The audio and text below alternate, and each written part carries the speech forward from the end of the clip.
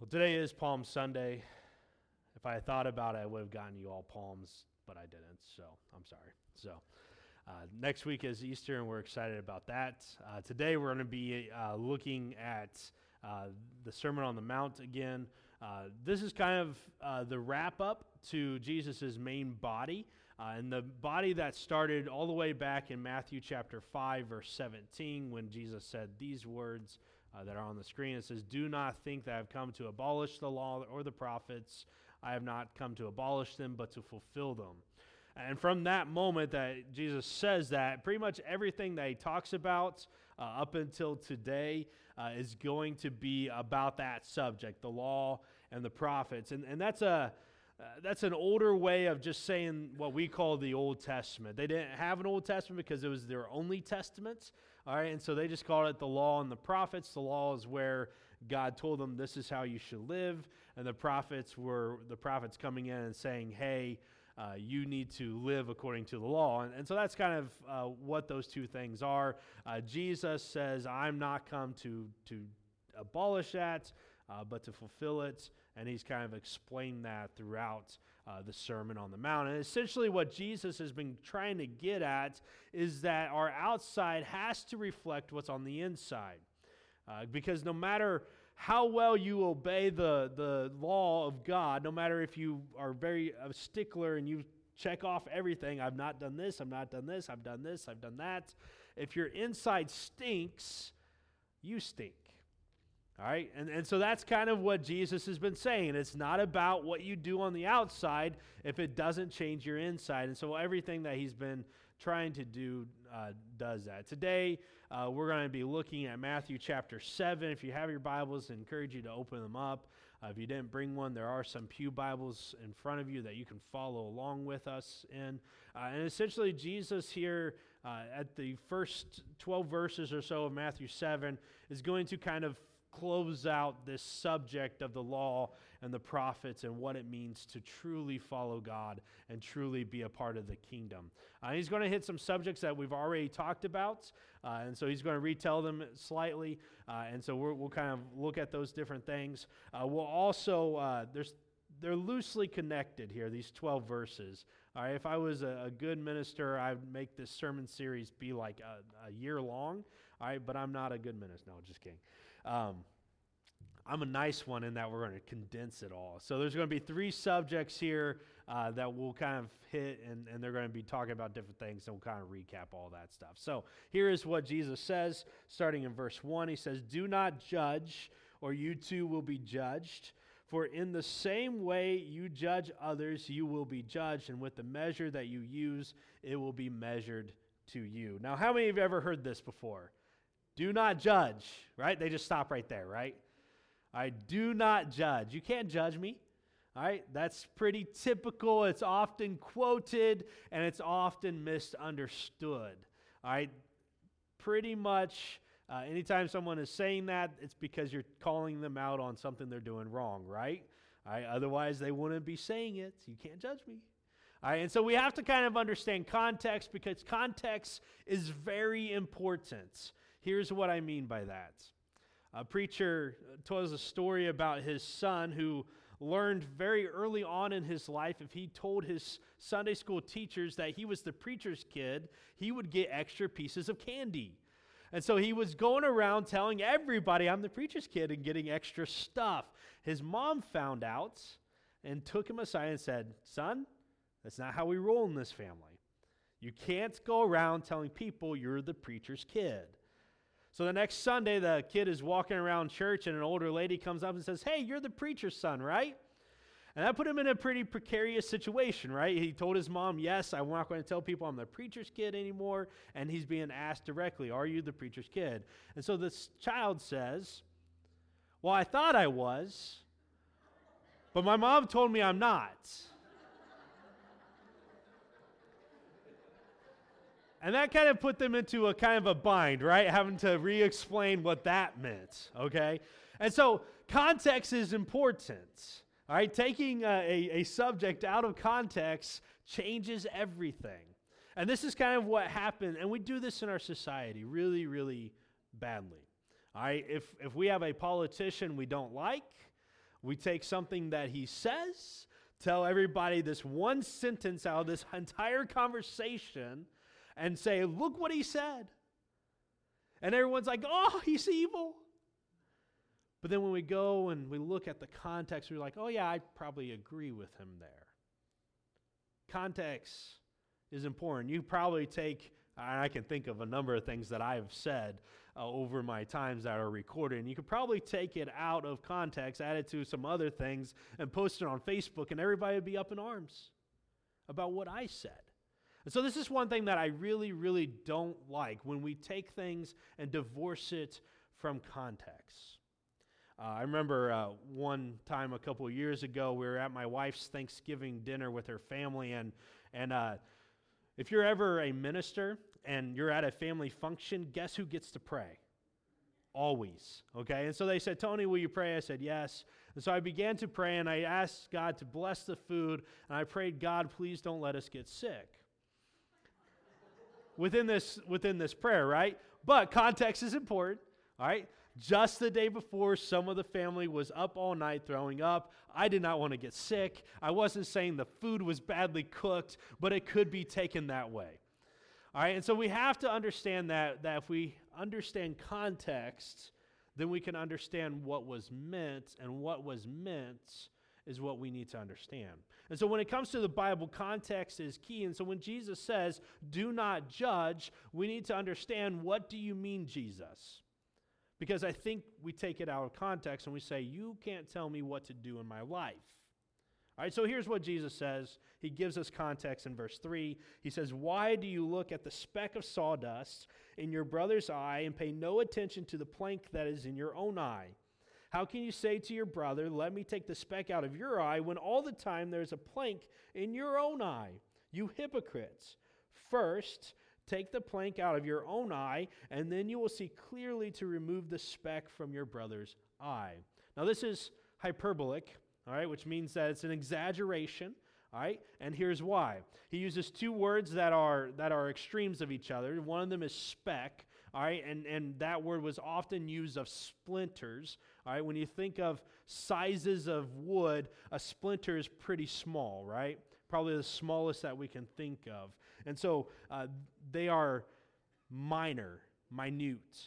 They're annoying. If you get a splinter in your toe, what do you want to do? You want to take it out because it's bothersome, but they are minute. And then Jesus talked about this plank, which is the word for beam or rafter. All right, and so when you think of a house being built, rafters are pretty large pieces of the house, right? All right, and this is hyperbolic, right? If you have a plank in your eye, a rafter in your eye, you probably know it, right? All right, and so this is what he's saying is you are looking at this speck, this minor thing, when you have this beam protruding from your face. Now, what is he talking about? Figuratively, Jesus is talking about sin in your life. And he's saying what happens is sometimes people come up and they're looking at someone else's sin and saying, man, that's a problem. You need to get rid of it. And all the while, they're ignoring the fact that they have a major problem in their own lives. In fact, their sin, that this person that wants to look at their brother and say, you need to get rid of that, their sin is far worse than their brother's sin.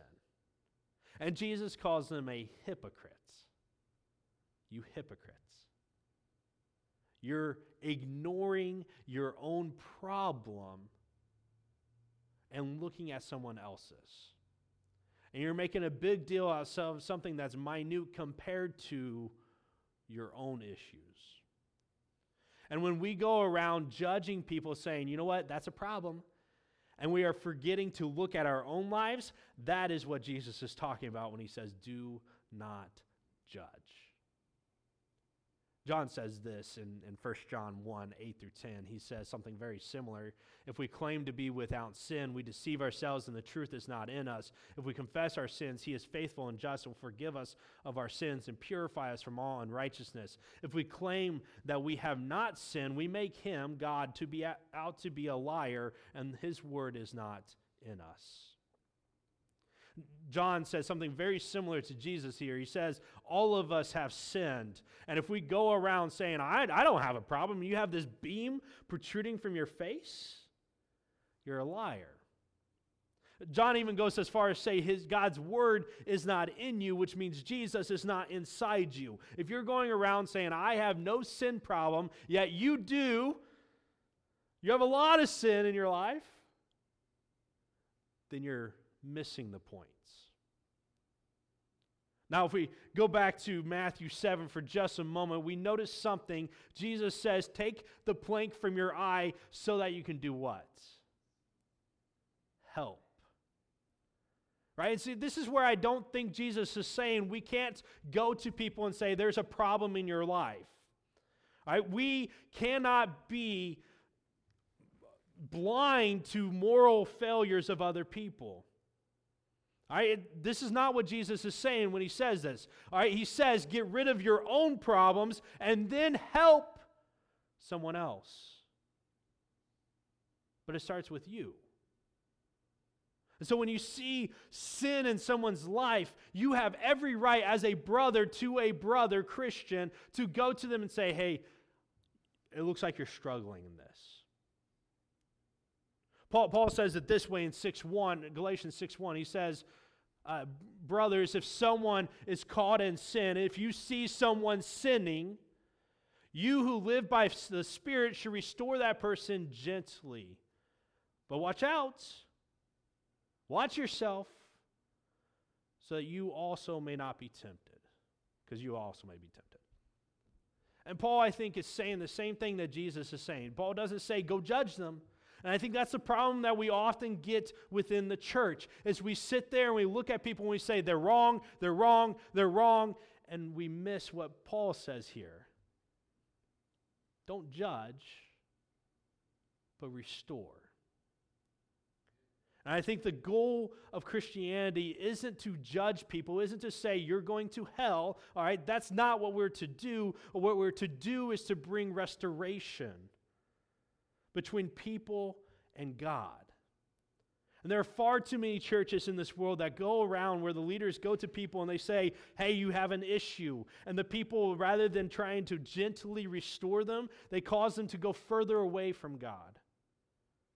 And that ought not to be. We're to restore them, to bring them back to a relationship with God. And Paul says, watch yourself. Because too often we get into comparison games, don't we? Man, that problem's a lot worse than the sin that I have. And we choose to ignore our sin and be willing to commit our sins that are in our lives because we see this person over here who's having a lot tougher time. See, our sins, they separate us from God. It doesn't matter how big or how large, they're an issue in our lives. And we cannot ignore what our own issues are, what our own sins are. But we are allowed to talk to other people about their sins too. But it first means that we have to look at our own lives. What sins do I have? What things do I need to fix? What things do I need to get rid of so that I can go and help my brother in Christ?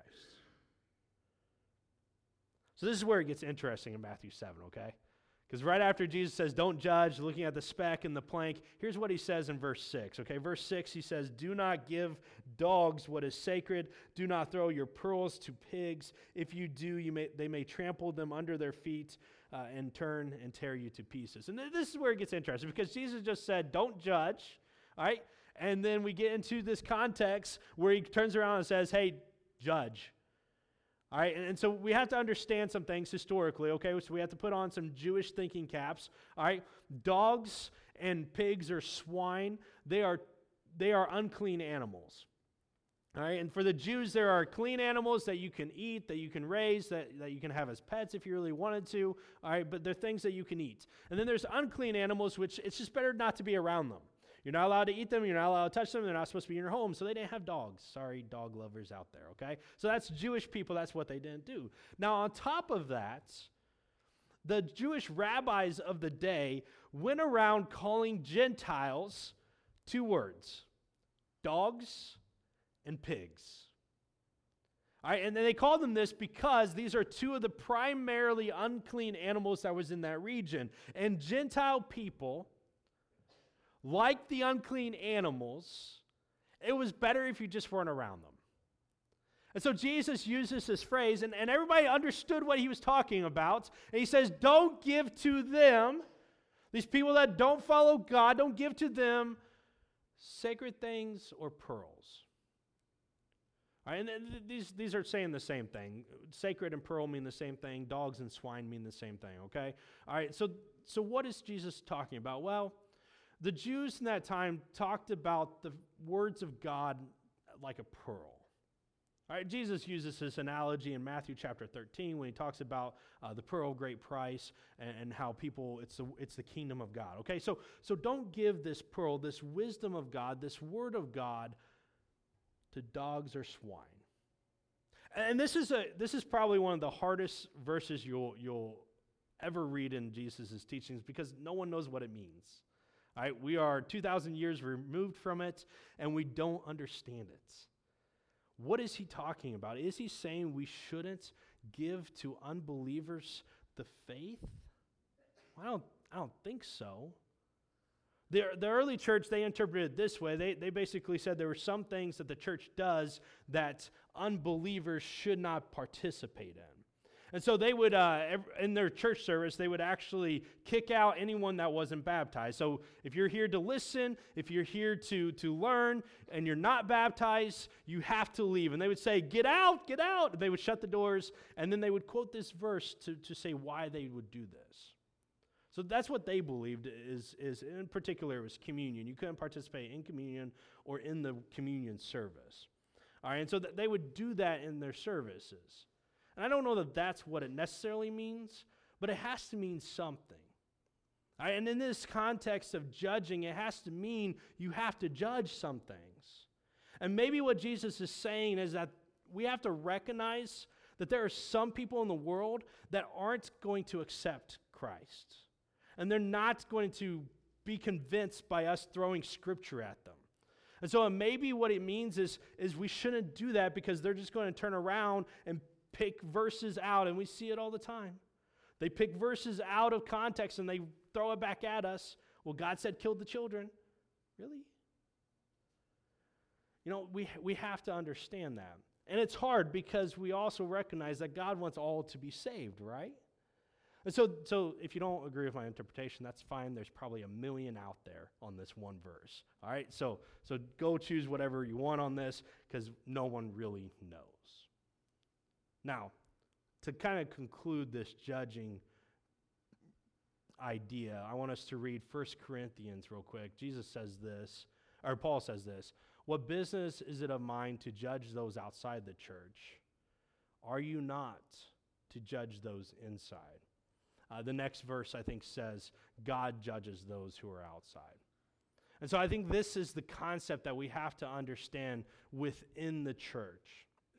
When Jesus is talking about brothers and judging them and looking at their sins and all that stuff, he's talking about within this confine of those who follow God. And Paul understands that.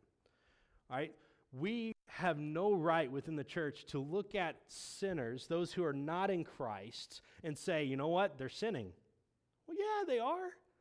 What are they? They're sinners. They're going to act like sinners, and we shouldn't expect them to act like us. We are called to a different kingdom, to a different level of living. And so we should not expect those outside the church to act like Christians because they're not. And Paul says that here. Do not judge them. You don't have a right. Jesus says the reason why you are not allowed to judge is because you're a sinner yourself. The only person that has the right to judge those outside the church is God, because he's sinless. We have no right to do that. However, within the church, as long as we're looking at ourselves, as long as we're recognizing sin in our own lives, as long as we're protecting ourselves and getting rid of the planks, we have every right to look at moral failure with the Christians. And we have every right to stand up and say, that's wrong. But do it gently and with the purpose of restoring. All right, so that's judging. Jesus moves on to a different subject in verse 7 of Matthew 7. He says this, ask and it will be given to you, seek and you will find, knock and the door will be open to you. For everyone who asks receives, the one who seeks finds, and the one who knocks the door will be open. These three words, ask, seek, and knock, they are typical words of that time period talking about prayer.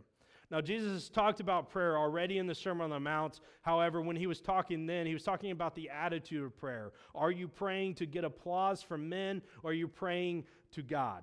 All right, and those are two different attitudes. Here, Jesus changes the idea, the subject of prayer, to that of persistence. The Greek words here, there's different tenses in Greek words. We don't really have that in English, all right, but for them, they have this word here it's not a one-time action, but rather it's a continually doing.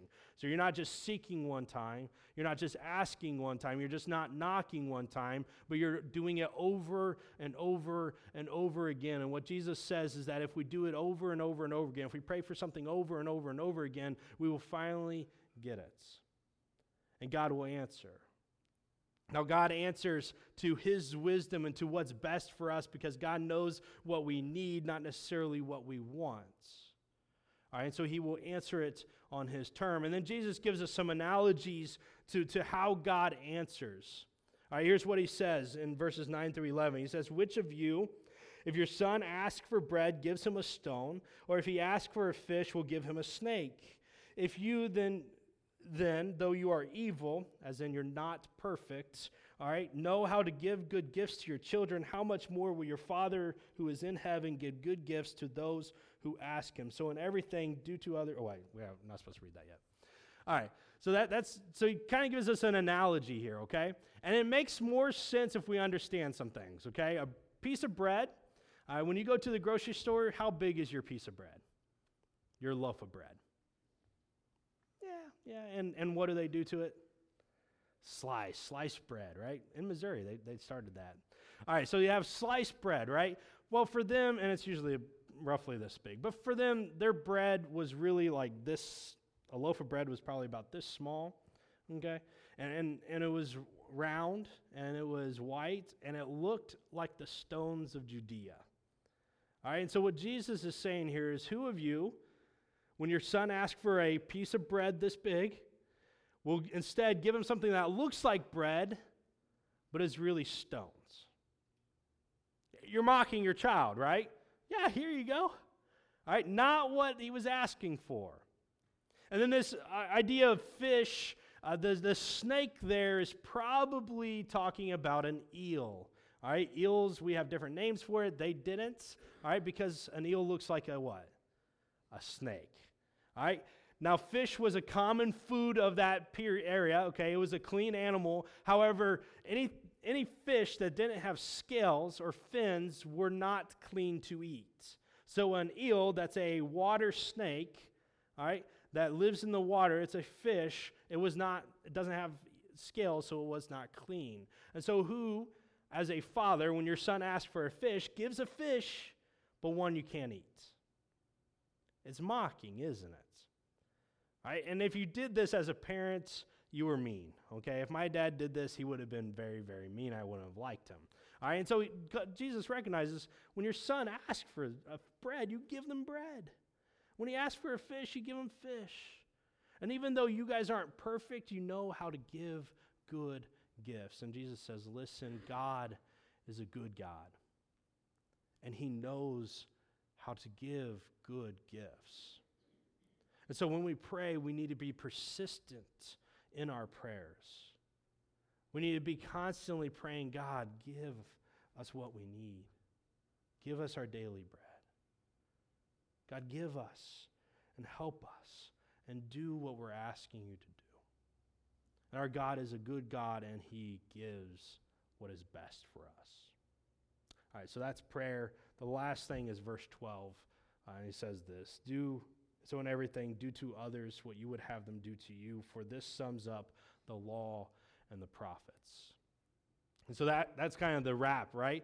5:17, Jesus said, hey, I did not come to abolish the law and the prophets. And then he talks from 5:17 till 7:12 about the law and prophets. And he sums up his sermon with this beautiful saying, right?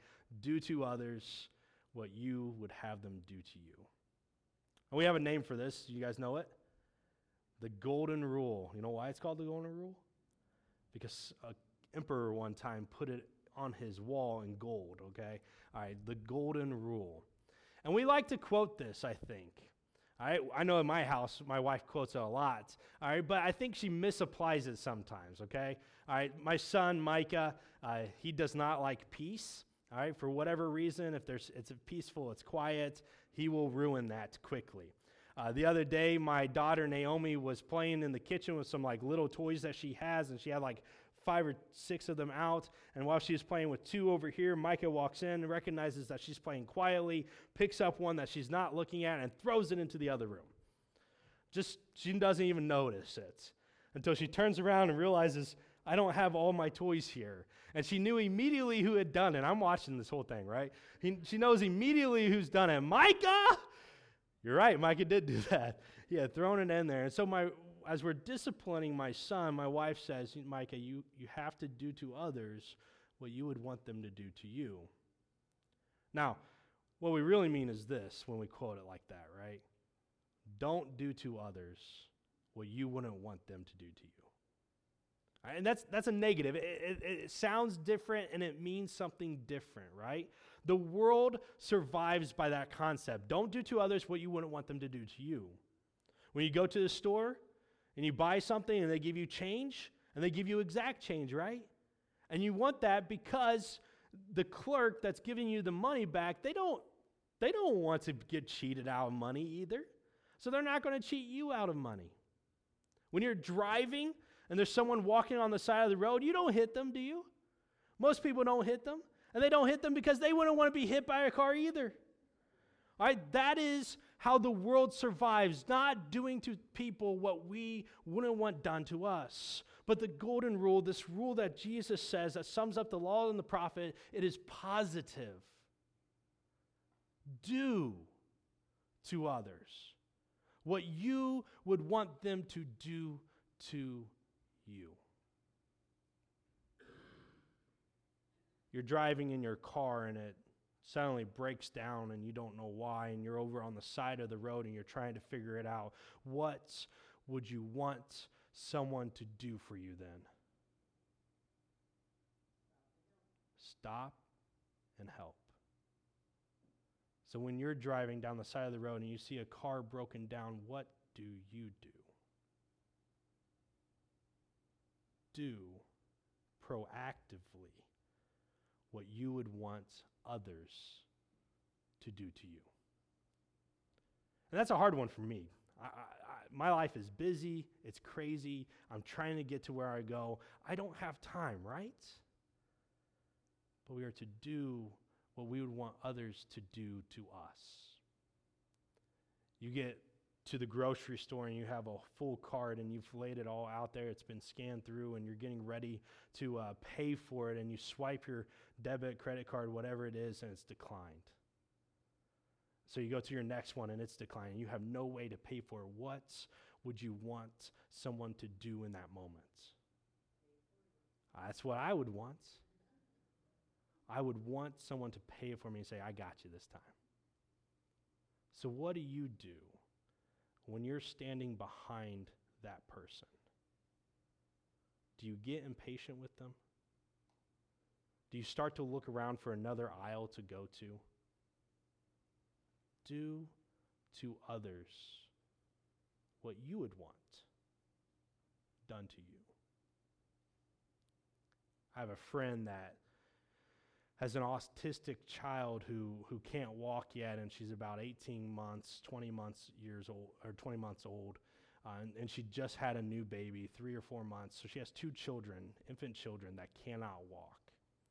And she goes into a church for a meeting that she is trying to plan some things out, and she's walking into the church carrying these 2 babies and a full diaper bag and the stuff for the meeting, and she's struggling to get the door open and get into the meeting. And as she walks into the building, there's a guy there that says, "Man, you look like you have your hands full." And as she's walking through, this guy never once offers to help her carry the baby or to open the door or to carry the diaper bag. And she just struggles as she gets in. I've never had that. We have 5 kids, but we've never had 2 children that couldn't walk at the same time. I can imagine the struggle and what I would want in that moment. Do to others what you would want them to do to you. Elsewhere in Jesus' teachings, he's asked a question, what is the greatest commandments? And Jesus answered it by saying this. He says, love God with all that you are. And he says the second is like it, is love other people as yourself. And then Jesus uses words very similar here. He says, for these 2 sum up the law and the prophets. Doing to others what you would want them to do to you is love. It's a definition of love. It's what it means to be loving people. And if we could do this, if we could actively be empathetic towards people and never having been in their life situations, put myself in that life situation, say, man, what would I want someone to do for me if I was facing this? If we did that, we could change the world. The early Christians, they practiced this. In the 200s, the major cities of Rome faced plagues, and people were dying left and right, and they had no idea what was going wrong. And all of the affluent and the rich of the cities, they fled because they didn't want to die. And you know what the Christians did in those moments? As everyone else was leaving, they were going in. And they were feeding people. And they were bathing people. Because they knew that even if they were sick, that is what they would want someone to do for them. And they showed love and kindness. And it changed the world. Because the moment the Christians did that, everyone's mind changed on who they were. These were people that loved. And I think everything that Jesus has talked about from Matthew 5:17 onwards has been about this concept. Can you do for other people what you would want done for you? If you were in sin, you wouldn't want someone coming to you and judging you for it. Instead, you would want grace and forgiveness and understanding. So when we look at judging people, we shouldn't just judge them, but rather we should bring restoration because that's what we would want. Do to others. Let us do that. Because I think if we do that, the world would be far different. As Christians, let's practice this and let's change the world. Will you pray with me? Heavenly Father, it is hard sometimes to recognize the things that people need in their lives. It's hard not to put our own needs above other people's needs. It's hard not to empathize with people at times. But Lord, you've called us to live in a different kingdom, to be a part of a different society, to be people that are pleasing to you and that are following your commands. And Lord, you have told us what it is that we just have to do, that if we did it, everything would change. Help us, Father, to recognize that people are in different situations. Sometimes it's their fault, sometimes it's not. But when they're in that situation, there's things that they would desire to be done. Lord, help us to recognize what we would want and to do that. Not simply to not do what we wouldn't want done, but to actively seek out and to do things to help people, to love on them. Father, help us to be men and women that are pleasing to you, that are loving this world around us. I ask these things in your name. Amen.